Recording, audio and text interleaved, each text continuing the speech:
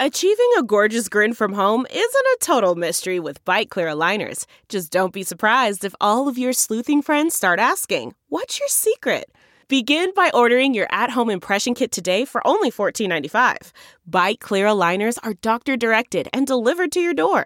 Treatment costs thousands less than braces. Plus, they offer flexible financing, accept eligible insurance, and you can pay with your HSA FSA.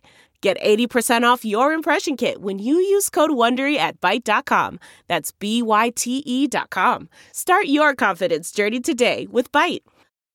Hi there, it's Julia Louis-Dreyfus. You may know me from my podcast called Wiser Than Me, where I talk to older women and get their wisdom from the front lines of life. I was amazed by how many people told me our show made them look forward to getting older, which is why I'm here to talk about season 2 of the show. Sally Field, Billie Jean King, Beverly Johnson, Ina Garten, Bonnie Raitt, just to name a few. All hail old women. Wiser Than Me season 2 is out now from Lemonada Media.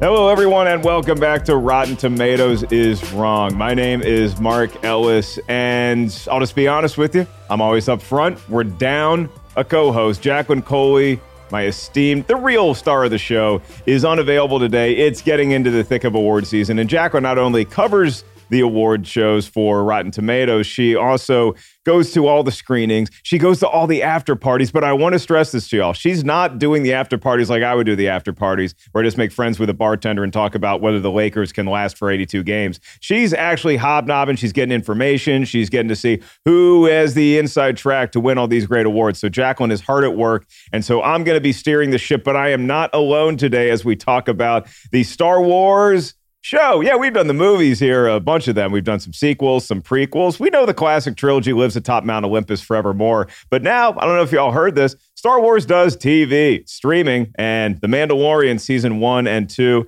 pretty darn fresh. The Mandalorian Season 1 is currently at 93% certified fresh. And get this, Season 2, it one-upped its older brother by 1 percentage point, 94% certified fresh for Season 2 right now on the tomato meter. And to celebrate The Mandalorian, or possibly to have some hot takes, we have not one, but 2 guests joining us today. They're both from the hit show Force Center. There's a lot of podcasts about Star Wars out there. I've chimed in on a few of them in my day, but Force Center has just built such a great fan base, and it is one of the most popular Star Wars shows in the galaxy. We've had Joseph Scrimshaw on, and he talked about The Phantom Menace, and now we welcome in the 2 other hosts of Force Center. First up is the one, the only actor, performer, host, contributor to StarWars.com, as well as her Force Center endeavors. It is Jen Landa. Jen, hello, and welcome to Rotten Tomatoes is Wrong. Thank you so much for having me. I'm excited to chat all things Star Wars. Mandalorian specific. Mandalorian specific for sure, but we can go into any corner of the galaxy you feel like. And I have a feeling that might be the case because we're also bringing in your cohort from Force Center. He is also the man who literally wrote the book, or at least a book on Star Wars, Why We Love Star Wars. And he is also a very funny comedian that you can catch performing alongside me in Washington, D.C., December 16th through the 19th. Tickets at markellis.live. But Ken Knapsack, I did not bring you on just to plug the shows. No, look, I've been saying Mark Ellis is wrong my whole life, so I'm happy to be here. And I know I look like I just took a break from driving cabs with Danny DeVito and Andy Kaufman, but happy to be here with you, all of you here today. I did love you in the early 80s hit show Taxi, which I caught on Nick at Night years later. So, yeah, we are talking about The Mandalorian, and we have 2 Star Wars experts here joining us. So I'm just going to put the question, Ken, I'm going to kick off with you, and then we're going to go to Jen. Is Rotten Tomatoes wrong about the Mandalorian seasons? Again, 93 and 94% certified fresh. No, I think Rotten Tomatoes is right, and specifically that low 90s range. I love leaving a little room for discussion, a little room for your personal interpretations. A good solid A- is a passing grade, and I think it's right. It's a passing grade. It's way above my standard, even though somehow I stumbled into Wake Forest University. Jen, I used to have a teacher that said she didn't give any 100% to any student, regardless if they aced the test, because there's always room for improvement. So the high score you could get is 99%. How do you feel about the 93 and 94% for seasons 1 and 2 of The Mandalorian? Is Rotten Tomatoes right or wrong? I would say mostly right. I might go a little bit higher. I do have a bone to pick with a score of one specific episode, but overall, I think Rotten Tomatoes got it just right. Ooh, you came to play. This is going to be fun.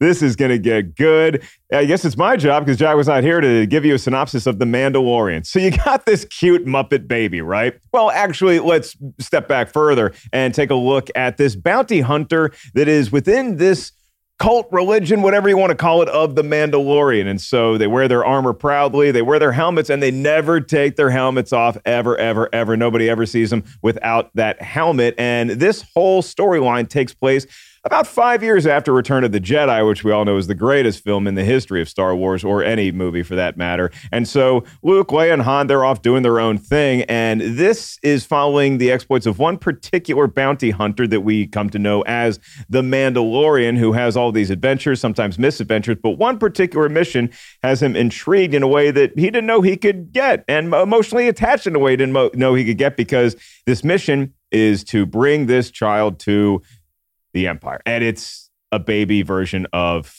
Yoda. It's not Yoda. It's just a baby Yoda of the same race that we find out is named Grogu. And so through the adventures of The Mandalorian in seasons 1 and 2, we meet a lot of zany characters, a whole host of favorites, and fan debate. And we end up, well, I guess I could spoil the ending of season 2 for you, because my brother and I watched it at the same time. We saw an X-Wing fly in, and who comes to rescue the child that the bounty hunter has been painstakingly taking care of, like I take care of Molly the Wonder Dog for 2 seasons? None other than Luke freaking Skywalker himself. And more importantly, the spunkiest droid in the galaxy, R2-D2, the one who saved everybody multiple times, shows up. They take Grogu off, and now we await what's going to happen in the next chapters of The Mandalorian. I thought that was a pretty good job of keeping it quick, keeping it short. Producer Lucy, was that okay with you? I get the thumbs up from Lucy. So here's the other conundrum we're in right now. Not only are we down to Jacqueline Coley, but Lucy, currently, she totally blamed this on her husband, by the way, full disclosure, does not have internet at her new palatial estate mansion. And so she rushed off to a local coffee shop where she is currently monitoring us. So I got the thumbs up that we're doing okay. Lucy, do you have any thoughts that you want to weigh in on The Mandalorian real quick? Yes. Okay, so really quick. When I was 5 years old, they re-released the Star Wars original films in theaters. So that was the first time I'd ever gone to a movie in theater. And also that I saw the Star Wars movies, and the feeling that I had, I've never been able to receive that feeling again watching any film, minus maybe like Lord of the Rings. When The Mandalorian came out, season 1 gave me that feeling again. I've wanted all the Star Wars films previously to give me that feeling, but I never got it. So I was a little disappointed. But it's almost like dopamine, just like filling my whole body, but better than dopamine. And literally season 1 brought that magic again. So I actually think season 1 is better than season 2, just because that magic was reunited, and I loved it. All right, a little bit of a caliente take from producer Lucy as well. We are going to talk about which season we think is better, so there is going to be some dividing line. It's not just going to be a Star Wars love fest. We can talk about which season we think should be higher rated on the tomato meter, some bones to pick, and the things that we love the most about The Mandalorian. So you're going to hear a lot more from Jen, Ken, and myself. And as for me, I think Rotten Tomatoes is pretty dead on with its ratings of 93 and 94%. I could see it getting a little lower, but I want to keep it in the 90s if for no other reason, just because, again, this thing has done what so many people have doubted could ever be done, and that is unite the current fan base known as Star Wars, mostly into one loving mass. So with that, we now turn it over to Tim Ryan, our review curation manager here at Rotten Tomatoes, for our segment that tells us what the critics were saying when The Mandalorian was released and the episodes therein. It's 2 minutes with Tim time. 2 minutes with Tim. It's pretty safe to say that there's a firm consensus around The Mandalorian. Everybody loves Baby Yoda, everybody loves Werner Herzog, and critics and audiences are in almost perfect harmony about the show's overall quality. The series as a whole is at 93%. That number takes into account reviews for the seasons as well as the individual numbers. And there are many more reviews for individual episodes. On a season level, The Mandalorian Season 1 is certified fresh at 93% on the tomato meter with 36 reviews, and it has a 92% audience score. On a season level, The Mandalorian Season 2 is certified fresh at 94% on the tomato meter with 27 reviews, and it has a 90% audience score. Almost every episode has a tomato meter in the 80s or 90s, though the worst reviewed episode is Season 1, Episode 5, The Gunslinger, which is at 73%. So what did the critics have to say? In a fresh review for the first season, Marianne Johansson of Flick Philosopher wrote, "Here's the future of Star Wars. Not one mired in the narrow threads of the movie's mythology, but a story that acknowledges that there is a whole big, complicated, wonderful galaxy to explore." In a fresh review from Season 2, Roanne Nahar of the Hindustan Times wrote, "It's Star Wars in its purest form. Spare but sprawling, elegantly intimate yet epic in scope. Appointment TV at its best." So that's The Mandalorian. Jacqueline, Mark, can I offer you a libation to celebrate the closing of our shared narrative? Back to you, folks. Well, thank you, Tim. I imagine Jacqueline might be at some super exclusive VIP event where she's enjoying a libation. Currently, for me, it's just the ice water with lemon because it's not noon yet. So let's get into TV talk. Let's just transition. Brian, do we have different music for TV talk, or is it just this? Kind of like a certain NFL broadcasting network that just uses their same music for baseball as well. Now it's time to talk about all things Mandalorian. Jen, I want to start with you, and I'm going to ask you, I'm just going to throw a fastball right down the middle here. Where does The Mandalorian, as a collective unit, so seasons 1 and 2, where does that rank for you in all of Star Wars entertainment options? So where does it, like, do you have it somewhere on the ladder of your favorite movies? Where would it rank for you? For me personally, it would rank right up there with the original trilogy. I'm going to say it. Partially because of the nostalgia factor and what that represented that first season when we all got to see Grogu, Baby Yoda for the first time. And like you talked about, Mark, how it united the fan base. It was so special, and it reminded me of when I was a kid enjoying Star Wars. So it ranks pretty darn high, although I do love the sequel trilogy as well. So, yeah, I mean, I love them all. And Ken, you and I have had many conversations about this, but I remember seeing the first, I think, 2 episodes of The Mandalorian because you showed them to me when we were in a hotel room in Washington, D.C. Again, those tickets, markellis.live. I won't mention our upcoming show every time I bring you up into the show, but you knew the reveal already that there was going to be this Baby Yoda character. And then you got to watch me and our dear friend Christian Rubalcaba watch that for the first time. That must have been fun for you. Absolutely fun. Absolutely fun to watch that kind of do what Jen just talked about there.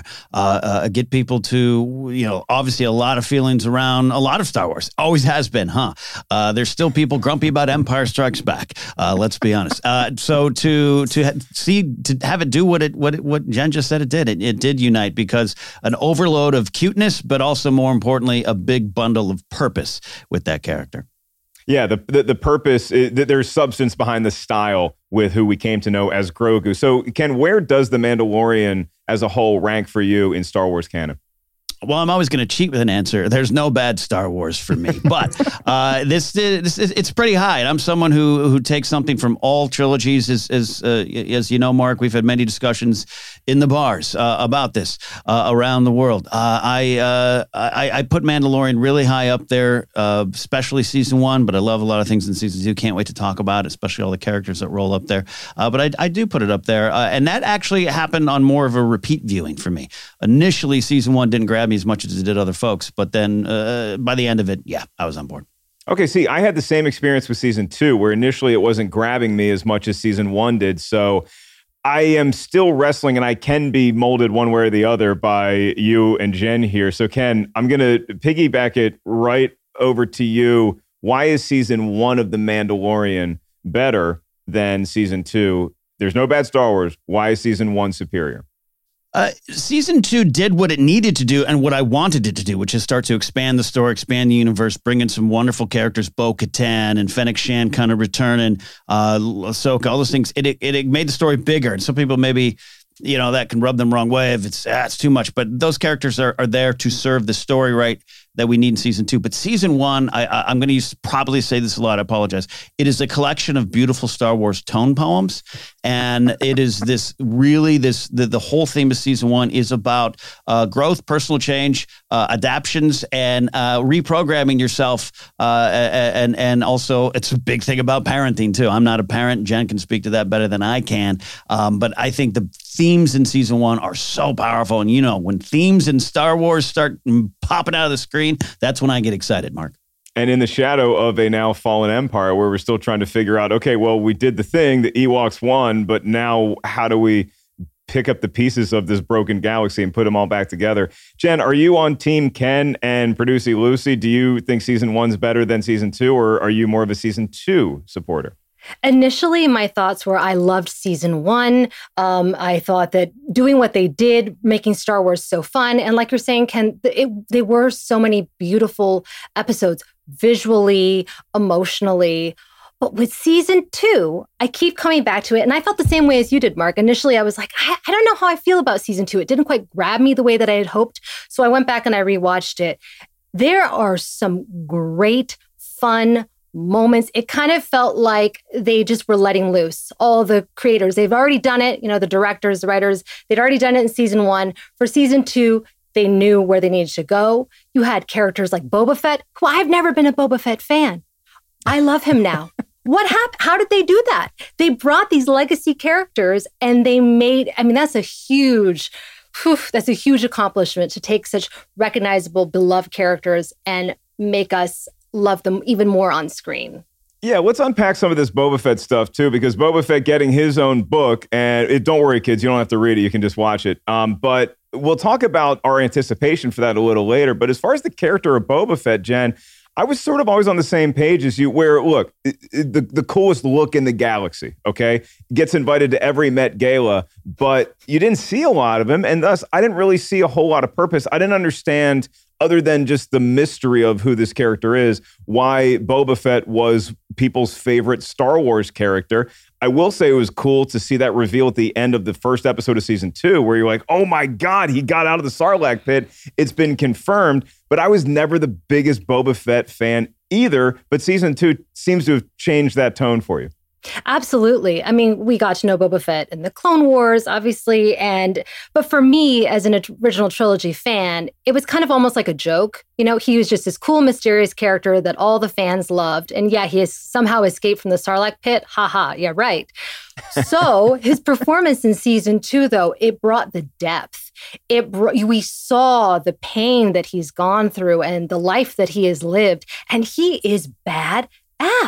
But there is something going on internally. He's not just this, this warrior. He's got some depth to him. And that made me really excited to see where they're going to take the character next. Well, it's interesting, Ken, because if we're talking specific favorite episodes, my favorite episode from season 2 would be one of the ones that does showcase Boba Fett and this new role of sort of like Liam Neeson in Taken, that he's, I got a special set of skills and I guess I'm going to have to use them again. I'm not in the best of shape, but the armor still fits barely. Let's put it on and let's go do some fighting. The Robert Rodriguez episode that he directed from season 2 is one of my all-time favorites now, because I think it's called The Tragedy. I believe it's chapter 14, and we just get to see our guy Boba Fett back in action. Where do you stand on season 2, and maybe what would be your favorite episode from there? Would it be The Tragedy? Would it be following Boba Fett even more so than Mando or Grogu? It is, that's up there, number one, because I've hiked up there, right off the 118 freeway in Simi Valley, so now I can go out there and pretend to be Boba Fett. I like the one with the big Bill Burr monologue there a little bit later on that a lot of people love. But I do love this episode, and it's interesting because all three of us talking here are, let's be honest, we're original trilogy era, which means that was our entry point into Star Wars, and we all kind of share that same feeling of like, Boba Fett, great design, one of the all-time classic designs, but I didn't gravitate towards him much growing up. But what I think they've succeeded on that episode is Jen touched upon it, is a little bit of the identity, right? He's a clone, but not a clone. His father was not a Mandalorian, but was a Mandalorian by creed. I'm the greatest bounty hunter of the galaxy, but is that who I am now that I've survived this? And that episode confirms his lust for violence, revenge, a kid who watched his father killed by a Jedi, but where does he want to take that? And I was surprised and pleasantly surprised by what they were able to do with that episode, while also still maintaining that Boba Fett coolness. And for me, middle-aged Boba Fett now, still hitting the gym, but still struggling to maintain with the nice cloak and the armor you used to have back in high school. Loved that look. Love that feel for Boba Fett. Dad bod Boba Fett is what we'll call him. So if you harbor all of this, these nice nostalgic sentiments, getting to see Boba Fett actually live up to the promise that so many fans had since we first met him at a job interview in The Empire Strikes Back. I still would have hired Bosk for the mission, but that's just my personal take. What is it about season 1? And maybe what's the episode for Ken Knapsack that says, boom, right there, that's why season 1 is superior? Well, you kind of mentioned I was traveling to Washington, D.C. to feature for this comic guy that, he's got jokes. And I got stranded in the airport in Phoenix for 10 hours. And that episode dropped like 6 a.m. that day. And I watched it on my phone first, right? And then eventually in a hotel room in D.C. I didn't know what to expect from Mandalorian. I'm someone who doesn't want my Star Wars dark and gritty too much. I don't want my Star Wars to be just power fantasies. And episode 1 wasn't that, but a lot of the hype, a lot of the feeling was finally we get a dude that's just going to start killing people in Star Wars. And I found myself resistant to that. So that episode 2 pops up.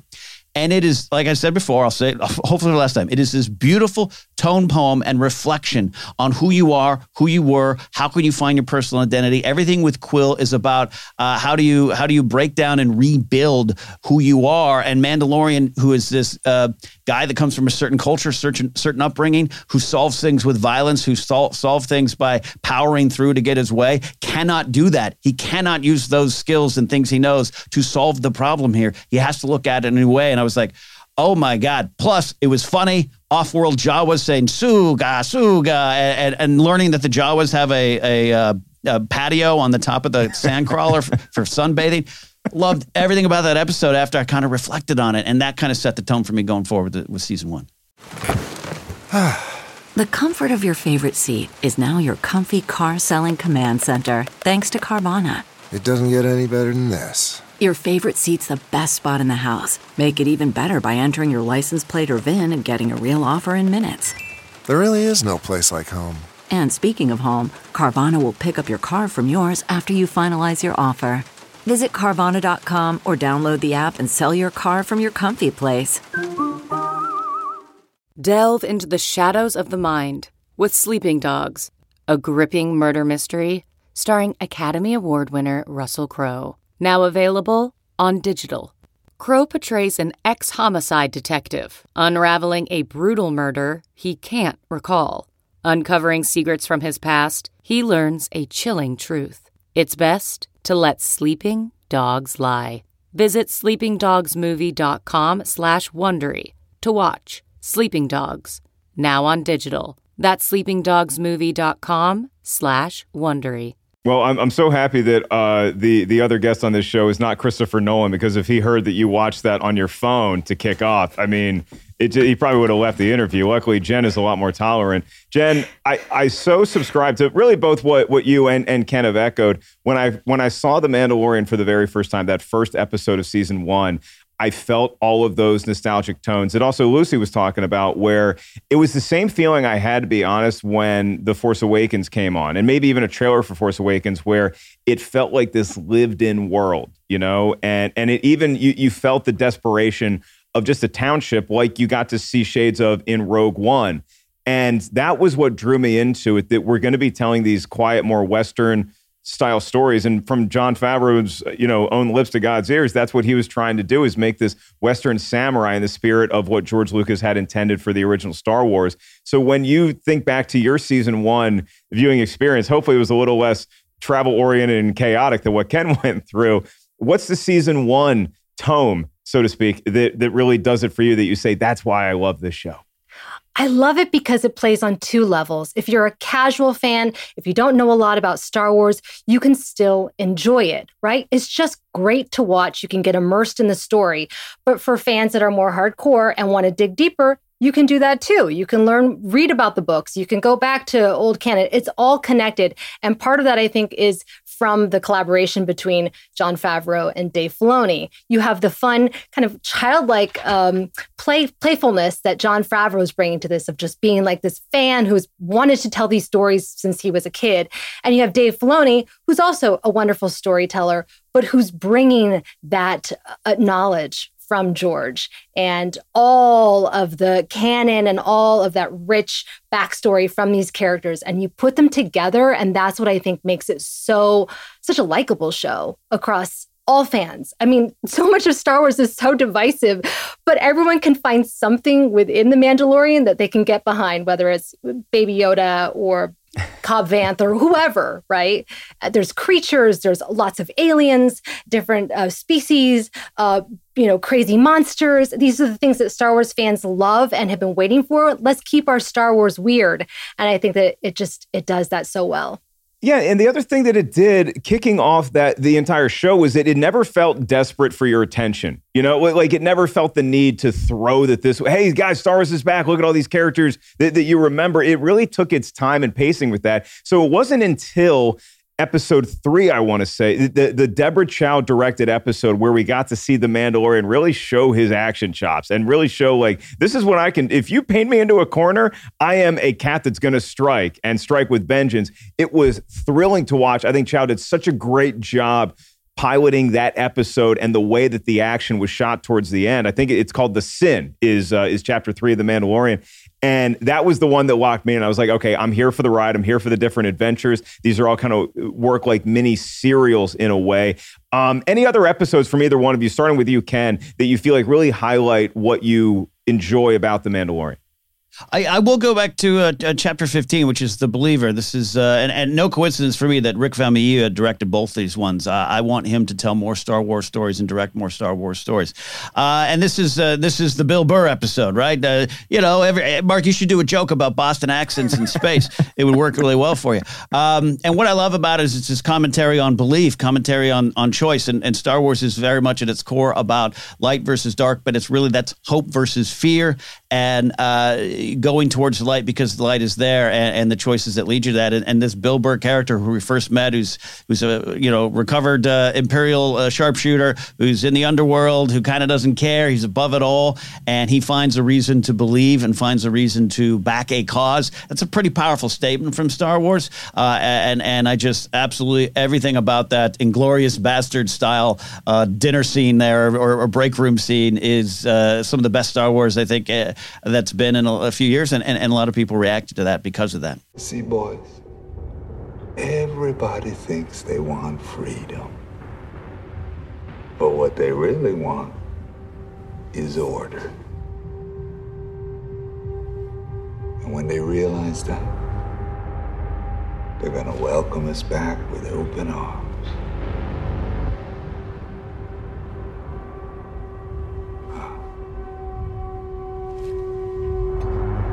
To the Empire.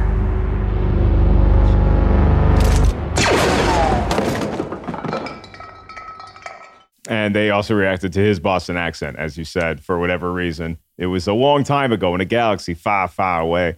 Jen, if you think about the episode that sort of, it gives us the culmination of where we are now, because you love season 2 so much, and you think about that final, I believe Dave Filoni directed it, where, again, we got this child. We realized that maybe Grogu has outgrown our ability to take care of said creature.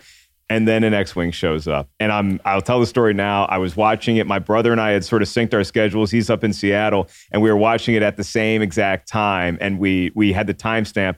And so as soon as that X-Wing pulls in, he's the smart one in the family, apparently, because I was just the dummy who thought it was one of the pilots that we had met earlier in the season flying an X-Wing. And I'm like, oh, cool. We get to see, the Honda Civic of outer space one more time that I know from the movies. And then my brother texts me and he's like, it's Luke. And I'm like, what? Oh, it could be Luke. And then obviously we see Luke Skywalker and R2-D2 showing up. Just such a great way to close a season, but also really whet our appetites for what's next. It was a risk, right? There's a lot of weight to bringing Luke Skywalker back. And the first time I watched it, I was so focused on like the technology and, how is, the de-aging process and whatever. So I was taken out a little bit. But when I went back and I watched it again, that was when I really understood the weight and the magnitude of it. And I will have to say, I did kind of compare it to Darth Vader's entrance in Rogue One a little bit, right? It's almost like a mirror image of that, the light side version, if you will. But yeah, it's just, that's what I love about the show, is they're like, we're going to show you Luke Skywalker. And fans, our minds just constantly are getting blown. Oh my gosh, Boba Fett. So yeah, that was very exciting to watch.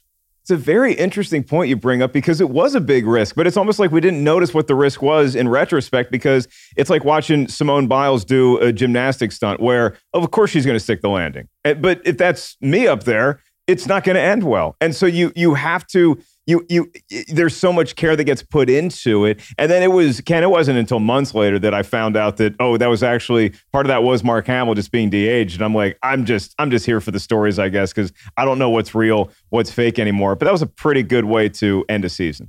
It was a really good way to end the season, and I too, the first night I had that, like, is that his head? Wait, what am I watching? and sometimes Star Wars takes these big leaps with technology, and that's going to be there might be a false step here and there, but I think overall, like you said, it's the feeling in the moment, and it was the right time for that character to show up. I love Jen pointing out the mirror image. That's the point of it. You got one hallway scene, which is where all the power and rage in the world won't get you what you want, and the other is this peace and purpose and knowledge and defense, and answering a call of help will lead you to what you need. And that was really powerful to me. And it was Luke, and, come on. You and I, Jen, we all three had that Kenner action figure in the 80s, and we'd look at that and want to see that stuff, and it served that purpose as well. Star Wars has that balance between the deep and the important and the purposeful, and oh my God, did you see that? And that really kind of wrapped it all up there. Yeah, I believe the text I sent to my brother was, I'm not believing it until I see the green lightsaber, and then right on cue, boom. And the friends who we are in real life, Jen and Ken both know how much that green lightsaber means to me. So we all love Luke. We all love R2-D2, our friends from the original trilogy. But Ken, let's kick it off with you here. If you can highlight The Mandalorian if you want to, you can pick another character. Who is that character in The Mandalorian that really grabbed you? Or maybe a character that you say, maybe we could have gone a different way with this.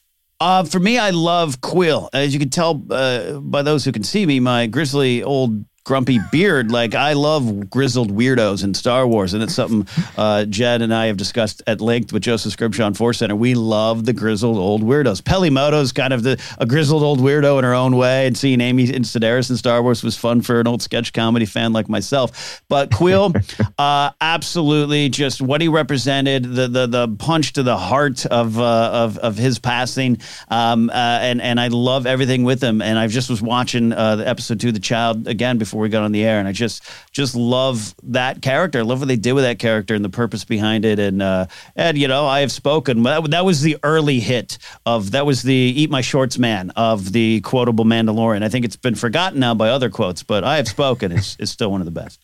I'd say you also have some sort of a Grief Karga vibe about you. Overall, though I wouldn't necessarily tap you to direct a Star Wars Mandalorian episode, not in season 3 anyway, Ken, no offense. I mean, can we just celebrate Carl Weathers in Star Wars? I mean, wow. Yeah, and now he directs some great episodes too. So Jen, it could be Grief, it could be Mando, it could be somebody else we haven't thought about yet. Your favorite character in The Mandalorian is who and why? I mean, come on. It's got to be Grogu. There it is. Not just because he's freaking adorable, but because they got it so right of what having a toddler is like. It just is like he's grabbing the little ball, gonna put it in his mouth. It's just just really, for me, it's like the first time seeing that parental relationship in Star Wars in a very real way, in a very sweet way. And he's just that puppet. Can you imagine being on set with that puppet? I wouldn't be able to contain myself. But just everything, the magic behind him, and also, the puppeteering and the story, it all comes together to create this really beautiful character that has rightfully captured the hearts of fans old and young, like my 2-year-old, who is obsessed with him. So yeah. And it was fun to watch Producer Lucy just nod in agreement when you said it's like the actual experience of trying to raise a toddler. As Ken and I can somewhat relate to, where we just try to keep the wrong piece of chocolate out of our dog's mouths. But I mean, I think about, you talk about the risk with bringing Luke Skywalker into the fold.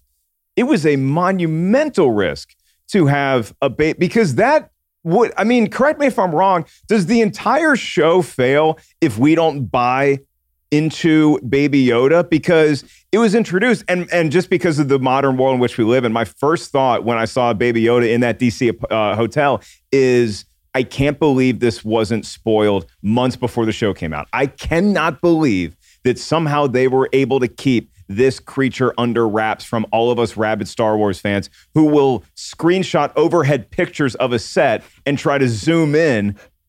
We did not know this was going to happen. And even better yet, it got over the bar. It can, in wrestling terms, Baby Yoda got over with us.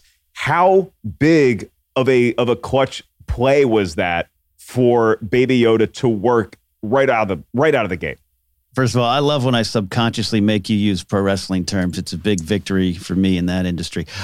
Look, you're absolutely right. I mean, the fact that, you got people getting jobs and camping out in parking structures next to some of the sets just to get photos for their websites, how this was kept relatively secret. There was only a little bit of rumblings right before the show came out. And even then it was like, well, what are you talking about?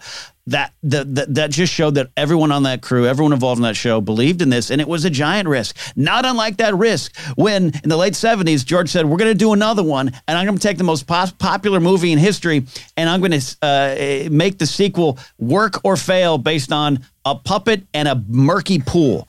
And that worked.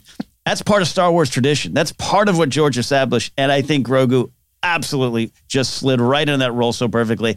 And again, yeah, you're right. That second episode, if you don't believe that he is staring at an injured Mando and wants to heal him and can climb out of his pod, if you don't believe any of that, it might have fallen flat. It absolutely might have fallen flat. It might have worked like an episode of Muppet Babies for you and I. I don't know. Well, Muppet Babies, Star Wars, as we know, is the greatest 22 minutes of anything ever. There's never going to be a Rotten Tomatoes is Wrong episode about Star Wars Muppet Babies, because nobody could possibly, including any critic ever, give that anything less than 110%. And now, even as I'm talking about this, again, as the listeners and the viewers of our program know, I can be molded into different opinions. I don't want to be one of these staunch people that just sits on a throne and says, this is how I feel, and no conversation is going to change me. Because now that we start talking about some of the characters, season 2 is winning me over again, damn it, because I'm thinking about all of the great representation that we got with folks like Ming-Na Wen's Fennec. Was so great to see her in action. And then you also got another one of those just fans clamoring for decades about seeing this character in a different way, where we got Rosario Dawson playing Ahsoka Tano. So there's just a whole lot going on and matriculating season 2. Jed, I think that's why I love that season so much, is that those characters prove that we're not just resting on the laurels of season 1 with a cool looking bounty hunter and an adorable child. Absolutely. I mean, Ming-Na Wen, what can she not do? When I watched that episode with her and Boba Fett, and she's, jumping, and she's a total mercenary. She's a deadly assassin. She's very cool. She's very calm, and she's fantastic and so exciting to watch. Seeing Katie Sackhoff as Bo-Katan live action, I was so thankful that they were able to bring her on screen. I mean, she's a phenomenal actress, Battlestar Galactica. So being able to see her character come to life was really thrilling. And yes, Ahsoka Tano, that was a challenge for me, because I love Ashley Eckstein. But I thought Rosario Dawson did a fantastic job, and Dave Filoni directed that episode, and it just felt so, made me feel warm and cozy, just kind of seeing all of Star Wars come together like that, knowing that Ahsoka was such a beloved character for him, and bringing her story to life was really exciting to watch. Yeah, Ken, you want to piggyback off that, just being a lifelong Star Wars fan that you, like Jen, are, where we know Ashley Eckstein is the voice of Ahsoka Tano. We also know her much lesser-known husband happens to be a World Series hero. But if you take your anticipation for an Ahsoka reveal, did you smell it coming? Had you read something? Or was that maybe as big of a surprise as seeing Grogu for the first time? I'm convinced beyond a shadow of a doubt in my conspiracy-based mind here that they intentionally let some of the casting leaks out so they could hide Luke Skywalker at the end. It's kind of one of the thoughts I have. Like, cool, you hear some crumbs? Cool, we got this over here. I ended up really loving it. Ahsoka Tano, when I was part of that generation that was like, what's this little like sarcastic, snippy little and then to like she's like a top 5 character for me, and love everything she brings to the table as a character. So it was a big challenge. It's a big challenge. Jen's not wrong at all. There's a lot of fans of Ahsoka Tano who have taken such great inspiration from that character, but more specifically taken inspiration from the way Ashley Eckstein has represented that character both in and out of the recording booth. So it was a challenge, but I think I trust Dave Filoni in that regard. He's very protective of Ahsoka Tano, the character. He stands outside with a shotgun and pitchfork saying, no one's coming near this character but me. And again, it's easy to look at season 2 and say it's a roll call of other characters and things we know. And I know that, the old Member Berries thing. And that's not the case in season 2. Every character that shows up serves its purpose for the story of Mandalorian and his growth, Din Djarin's growth. It includes Bo-Katan. But at the same time, you're starting to get behind their story. Bo-Katan struggling for power that she maybe had before, lost, and power that Din Djarin doesn't wants to give away, but he can't. Fennec Shan, and now her connection to Boba Fett. And can we also just celebrate that Book of Boba Fett will be starring and led by 2 wonderful actors in their late 50s? Yes, I love seeing that kind of stuff as more gravy shows up in my beard. So yeah, season 2 did succeed in that regard. And at the end of the day, they won me over with Ahsoka. I like Jad, was a little dubious. Yeah, it's so let's talk about some of maybe the risks that didn't pay off or some things that you just weren't as high on as most of the rest in The Mandalorian. Before I do give a shout out one more time to Werner Herzog in front of the camera, the great director as the client. One of my favorite things that he's even in Star Wars, but just the character that he plays where, again, the Empire's fallen, but we still got to play multiple sides here. Anyway, he's the reason why I will continue to go back and do an entire rewatch of particularly season 1 of The Mandalorian, regardless of how long we get. And we are going to talk about what we think and prognosticate for the future of The Mandalorian and the Book of Boba Fett and all these other, hopefully, great Star Wars TV endeavors we get. But before we get there, Jen, what is it about Mandalorian that maybe didn't rub you the right way? Was there something that you said, oh, well, we misfired with that. We could have done this better? I'll tell you what, I really wanted to see more of Pedro Pascal's face. I know that the Mandalorian cannot take off his helmet. I know that that's part of the story. But when you hire this phenomenal actor who is so great with the looks that he gives, I mean, Game of Thrones, right? Like, I have a hard time with that. So I'm glad that we got to see his face in that Bill Burr episode, which was wonderful. But I want to see more of it. Let the man act. With his face. And it's not a bad face to look at. So you're a Star Wars expert, Jen. They can take it off to like bathe and stuff, right? But just nobody can see it. I just imagine like taking a moist towelette and just shoving it under the helmet. Yeah. Are you just taking KFC wet naps and just like kind of cranking it up there? Ken, you wear helmets. How do you bathe? How do you not get ridiculous acne from wearing a helmet like that all the time? It's hot, it's gamey.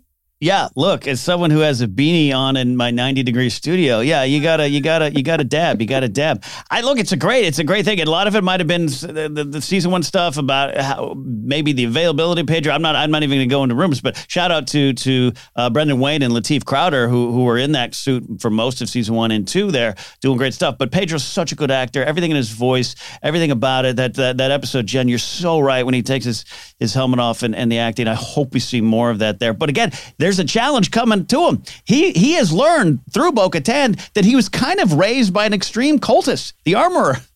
It's like Shyamalan's The Village where they're from. They're like, no, don't go outside unless you need medicine. You can't take your mask off. Bo-Katan's like, oh yeah, no, that's not the case. They're going to have to pick that up, and I hope they do. Okay, that's very, very interesting way to leave off this conversation. I will say Pedro Pascal, what he brought, even with his brief screen time with his actual face. I'll tell you, when I wanted him to take his helmet off, I don't know about y'all, one of the most intense love albeit quick, relationships in season 1. I wanted him to get it on. The offer was there. They were both ready to go. He was this close to ripping his helmet off and just having some fun for once in your bounty hunter existence. I wanted to see it happen. It would have been too early in retrospect, but I wanted to see it happen. Am I so bad for saying that?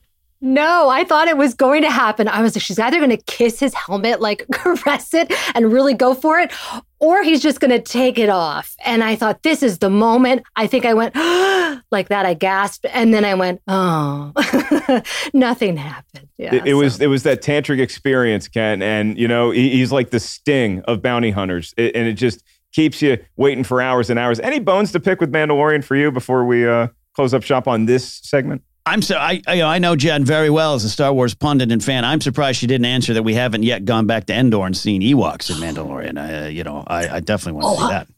I'm getting there. I'm getting there. For me, it's interesting. I love it. And I'm so, often get accused of being too positive Star Wars only because I'm finding what's in there for me to love and to inspire me. I continue to do that. Mandalorian challenged me a few times with even the great risks of tech that they took. I'm obsessed with the volume, both in its potential, but also how it doesn't look cinematic to me sometimes. And sometimes in season 1, I had to work through this man, I just would rather go, the Aki Festival, the Ancestors and Rise of Skywalker is one of my favorite sequences because it's just so big and it's all around me and I feel the joy that Rey feels in that scene. I want to live in that moment.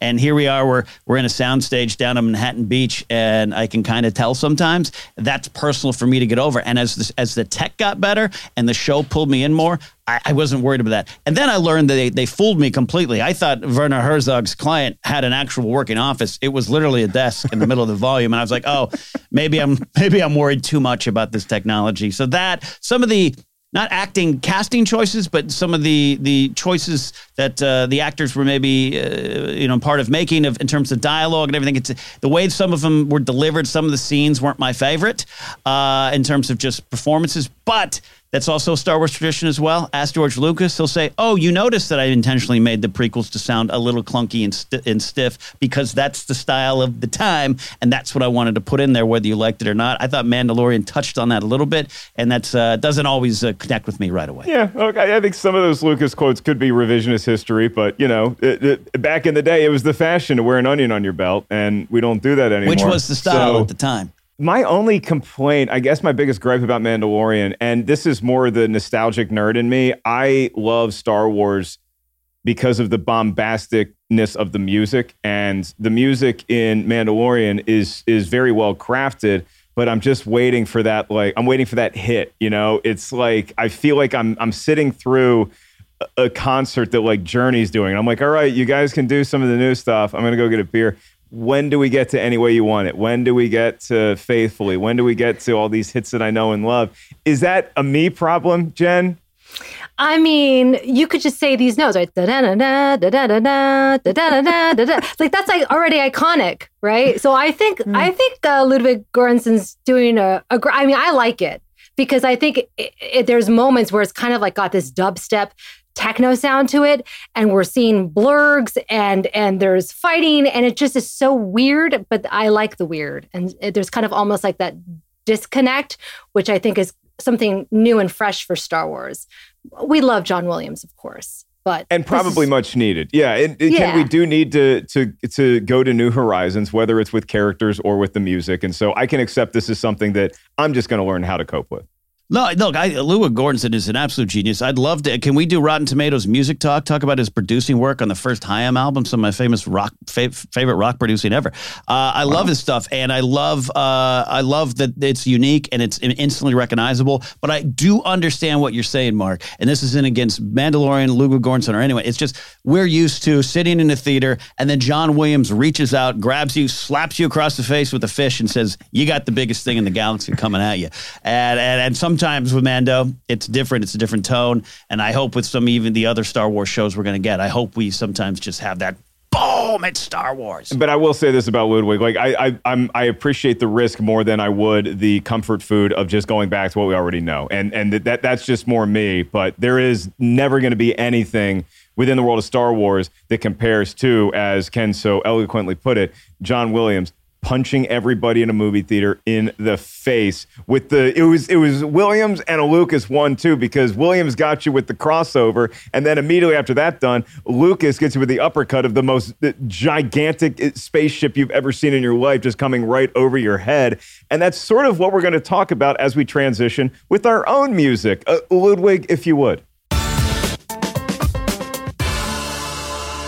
Okay, I got to come clean. That was not actually Ludwig and Göransson doing that, but maybe someday we'll patch things up. So let's talk about the TV versus movies of this, which everybody loves having this debate now. And I can take my Star Wars in any form. I'm still a purist when it comes to the way that I enjoy seeing these particular stories, and it is in a movie theater. It's in film form, and I think that a lot of that debate, Jen, centers around how maybe you felt about the sequel trilogy. Whether you felt like this was still the right format to tell these news stories and introduce all of these new characters, or if it was a little limiting. So you have a lot of folks that say The Mandalorian really set the template for how Star Wars should be going forward. How does this debate land on your shoulders? I don't think it's fair because, television, The Mandalorian, there's just so much more room to play. You have different directors. They can go to different parts of the galaxy. They can have a little bit more fun with the storylines. I think with the movies, there's just so much more weight to it. There's just so many more expectations of where fans expect these characters to go, what stories they're expecting. They come up with these, theories, myself included, about who Rey is. And then, when we get the theory doesn't come true or whatever it may be. And people get really emotional about that. But I feel like for the TV shows, there's just a little bit more fun to it, if you will. And just like, there's just more room to play, basically. Biggest difference for me, Ken, when I think about the Star Wars films versus the TV show, particularly The Mandalorian, is that I feel like The Mandalorian has an easier out with ending its tales than Star Wars would. I mean, you obviously see whether you want to think it was a sloppy handoff between J.J. Abrams to Rian Johnson and back to J.J., whether it was all premeditated, which I don't think it was, but I still think they pulled it off well. With Mandalorian, it was a great end of a season to see Luke Skywalker and R2-D2 take the child, but is that how you could have ended a movie of The Mandalorian? Or would we be like, no, you can't end on a cliffhanger. TV shows are supposed to end on cliffhangers. They're supposed to be teasing us because we know we get them hopefully later this year. Movies tend to need to wrap things up in a tighter bow, and I think that that's a challenge. Yeah, so you're talking about the end of Mando Season 2, which Favreau said, I just kind of stumbled on in the writing process and didn't plan at all. Yes, you're right. Here's the thing. This is a big conversation. Yeah, again, we're talking about sitting in a theater. Now, I like going to movies less and less because the grumpy beard, but I love going for Star Wars stuff. In fact, I remember watching The Last Jedi next to you, Mark, and we grabbed each other's knees in excitement when that movie started. Yeah, we did. It was a moment. It was a moment. It was a moment. So I love that. But Star Wars is also about change and growth and letting go. That's the way of the Jedi. And Clone Wars, George Lucas, that's what his heart was in that. Weekly television where I can take time to go in and kind of go these wild adventures and do these character studies. That worked, and I think this is the future. I'm so excited for Kenobi. I'm more excited for Andor. I cannot wait to dive into that world anymore. I'm really excited with Leslie Headland's The Acolyte, and we barely even know what's going to come of that. I'm excited for this era. I'm excited to watch Star Wars at home. But the example I'll give is, call this controversial, Solo, a Star Wars story on Ken Tomatoes, certified fresh 100%, because I love that movie. And I love that movie as this fun, serial adventure, wild origin story that's also a look at oppression in the galaxy and the destruction of the foot of the empire coming down on the people and what it meant and what it meant to find hope in that fear. It's such a good story. It's such a fun story. But it also didn't have the stakes of the galaxy. And you can't deny that. And that's why I think a lot of people at the end of it would like, no Death Star blew up. If that had been a Disney Plus series, I don't think you would have had those kind of complaints. So I have to be, even maybe against my old Star Wars nature, I have to be open to these kind of stories, both big and small, on the small screen. Yeah, I'll still say it's a much bigger risk and endeavor, and it costs more dollars to make a feature film than it would be an episode of a TV show, as Ken alluded to a little bit, Jen, because like I liked Solo, a Star Wars story, a lot, and I definitely ate at Denny's more that month than I had previously. And then I think about The Mandalorian, and even people who say, oh, this is the way to do Star Wars, is these serial episodic adventures. you get a break there because it's like a new issue of a comic book you love. If this Wednesday you read the new issue and it's a dud, oh, don't worry, there's another one coming out next Wednesday. Whereas if we see a movie and anything bugs us about it, if we say, oh, I didn't like that one scene in The Last Jedi, or I didn't like that he threw the lightsaber away, whatever it was, we have to sit with that for so long that it sort of creeps into our feeling about the overall product. Whereas with Mandalorian or any of these other shows, there's always the next train coming around. Absolutely. I think it also speaks to how we kind of digest content nowadays, right? Like, people put out YouTube videos every week or podcasts every week, and you may not like an episode, but you still love that podcast or that TV show or whatever it may be. And next week you might love it. Like, for me, one of my favorite episodes from The Mandalorian is The Prisoner with Bill Burr, and was directed by Rick Famuyiwa. And it's just kind of, it's just like a heist episode, right? With all these weird characters coming together. And it doesn't really have many stakes, so to speak, but it's just great to watch visually. And it's just cool to see these characters and have this like familial relationship between the Twi'leks. But not everyone I see on here, 83% Rotten Tomatoes. I believe it should be 92% at least. I just think that there's just more things to consume and more things that you may love as opposed to dislike. More Bill Burr as a bounty hunter in outer space is what I like. Our dear friend Bill Burr. Exactly. So it's too big of a question that I'm going to leave you all with here today. If we were going to get into who should be the caretakers of Star Wars going forward, because I like this collective unit that is started with Favreau and Dave Filoni and Kathleen Kennedy doing a lot of producing work with the films and just making it more of a Pixar style collective of ideas as opposed to just one figurehead. I think it's too much on any one person. But if I just ask you all, what is that streaming show in the world of Star Wars that's coming out? And I'm going to do I love doing this on my show Versus on Peacock, is, okay, I'm going to give you a TV and you can only watch one of these new Star Wars shows coming up. Are you taking Mandalorian Season 3? Are you going to go Book of Boba Fett? Are you going to go the Cassian Andor show? Are you going to go the Obi-Wan show? Is there another show I'm missing? Start with you, Ken. Which show is Ken putting on, well, for you, probably your phone in a Phoenix airport? Yeah, are we going to get stranded again on the way to a comedy show? It's becoming a trend. It's a trend. Wow, that's tough. And yeah, Acolyte, Ahsoka is tough. Kenobi, I've been waiting for the Kenobi thing for a long time. It was going to be a great movie. Now it's going to be a better show. I'm going to go with my heart. I'm going to go with Andor. Diego Luna as Cassian Andor. There's so much there. Again, because my favorite era is the 19 years between Revenge of the Sith and New Hope. I'm obsessed with that era. I'm obsessed about the rebellion against the Empire, hope versus fear, light versus dark, and the Force emerges in other ways in these stories. I'm so obsessed with these little details of Andor as a character who grew up as a separatist. His family was a separatist. That's why he doesn't like or trust the Jedi, like or trust the Force, who has to do all these horrible things in the name of good. And the end of Rogue One, he's like, I just want all those horrible things I did to mean something and have purpose. Mm-hmm. That's where he ends up. Now we get to go experience that, and it's maybe a spy thriller in Star Wars. Yeah, I'm going to watch that one. He shot his friend in the back. That's not going to happen to Ken and I until our fourth trip to DC. Jen, Ken took Cassian Andor. You can take that as well, but you only have one TV. What are you putting on it? The Book of Boba Fett. Absolutely. Because, like I said, I did not care for Boba Fett. In fact, I was vehemently saying, I don't want to see any Boba Fett movie or any Boba Fett show. And now I'm like, I can't wait for this. This is all I want. And the trailer was a little bit more subdued than I thought it would be, which I appreciate because we all know that Robert Rodriguez can go action-packed, right? So yep. I'm excited because I'm also hopeful that we might see Ewoks. Somebody's got to bring them back. I don't know who it's going to be, but whoever it is, God bless you.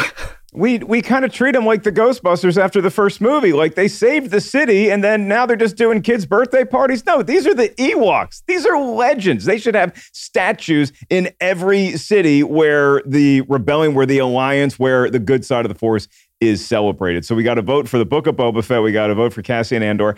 I am so excited for the Obi-Wan show. I am apprehensive a little bit about how much they're leaning on Darth Vader, if that's going to be just more of the nostalgic tones or if it's actually going to be doing service to the story. But then if it serves the story too much, then it makes that fight that we see them have in A New Hope a little less impactful, for me anyway. But again, that's just me and all the baggage from 40 plus years of watching Star Wars that I bring to the table. So I'm just going to go Mandalorian season 3. That's what I want. Give me more adventures in here. Give me more of my friends popping up. Give me more new characters to enjoy. Give me more of these serialized Western shows like I'm watching High Noon again. That's what I want. Mando season 3. 3 different takes from Star Wars fans. And look at that. We didn't come to blows. At least we almost came to blows a couple times, but we resolved our differences here on the show. And that is what it's all about. We usually do our mailbag right about now. You can email us anytime. rtiswrong@rottentomatoes.com. No email today, so let's just go right to the big finish. Brian, do you just want to hit some music just to wake everybody up? So in lieu of an email, I will just plug Ken Knapsack shows in DC, which he's letting me pop in on December 16th through the 19th. You can get tickets at markellis.live. Very excited about going back to the DC Comedy Loft. Thank you both so much for blessing us with your Force Center knowledge, your prowess. Joseph Scrimshaw would have loved to have been here, but he was busy taking a sunset photo of a martini, which if you don't follow Joseph Scrimshaw on Instagram, it's like a binary sunset looking at that guy take pictures of alcoholic drinks at the perfect time of day. Jen Landa, you made a sterling debut on this show. I would love to have you back talking movies outside of the Star Wars universe. You're always welcome in our little cantina. Where can everybody out there find you and celebrate all the good that you're doing in and out of the world of Star Wars? You can find me on Twitter, Instagram, TikTok at Jennifer Landa. 1138 on TikTok, but normally just at Jennifer Landa, just me. And also StarWars.com, where I share my thoughts on Salacious B. Crumb. That's another one of the great characters from Return of the Jedi. Well, your partner in crime there, someone who did spend some time after a misdemeanor felony in cell block 1138, Ken Knapsack. Where can all the kids find you when you're not slinging the yucks or working down at the docks? Yeah. Working down the docks, getting more jokes for those yuck shows. Just go to kenknapsack.com to find all the things I do. I have a Game of Thrones podcast. We have the wonderful Force Center podcast, on which Jennifer, for years, convinced me to have a new appreciation for the Ewoks. My love of the Ewoks comes from Jennifer's passion for the Ewoks. So all credit to her. And then I got a new thing. I got a book, of course, Why We Love Star Wars. That's available. Got a new show, radio show called Pop Rockin' Radio. Real proud of that. Talking music, a little Rolling Stones every now and then, Mark. So look for Pop Rockin' Radio on Mixcloud. Ken and I had a very good time at the Rolling Stones show. That is going to do it for us today. Once again, you can email us anytime with your thoughts. What TV shows, what movies do you want us to talk about on upcoming episodes of Rotten Tomatoes is Wrong?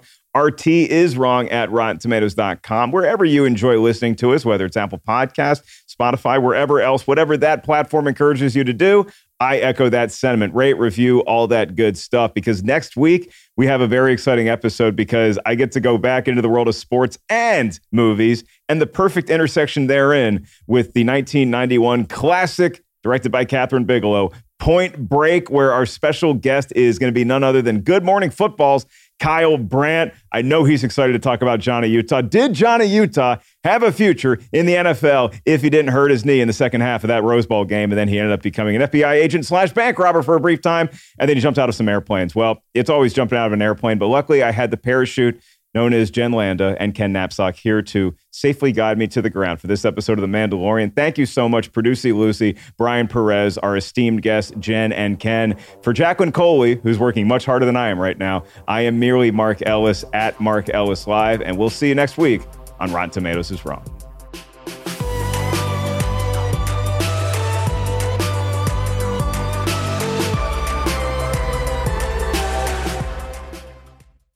One, 2, 3, 4.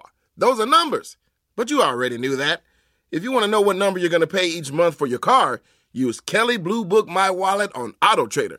They're really good at numbers. AutoTrader.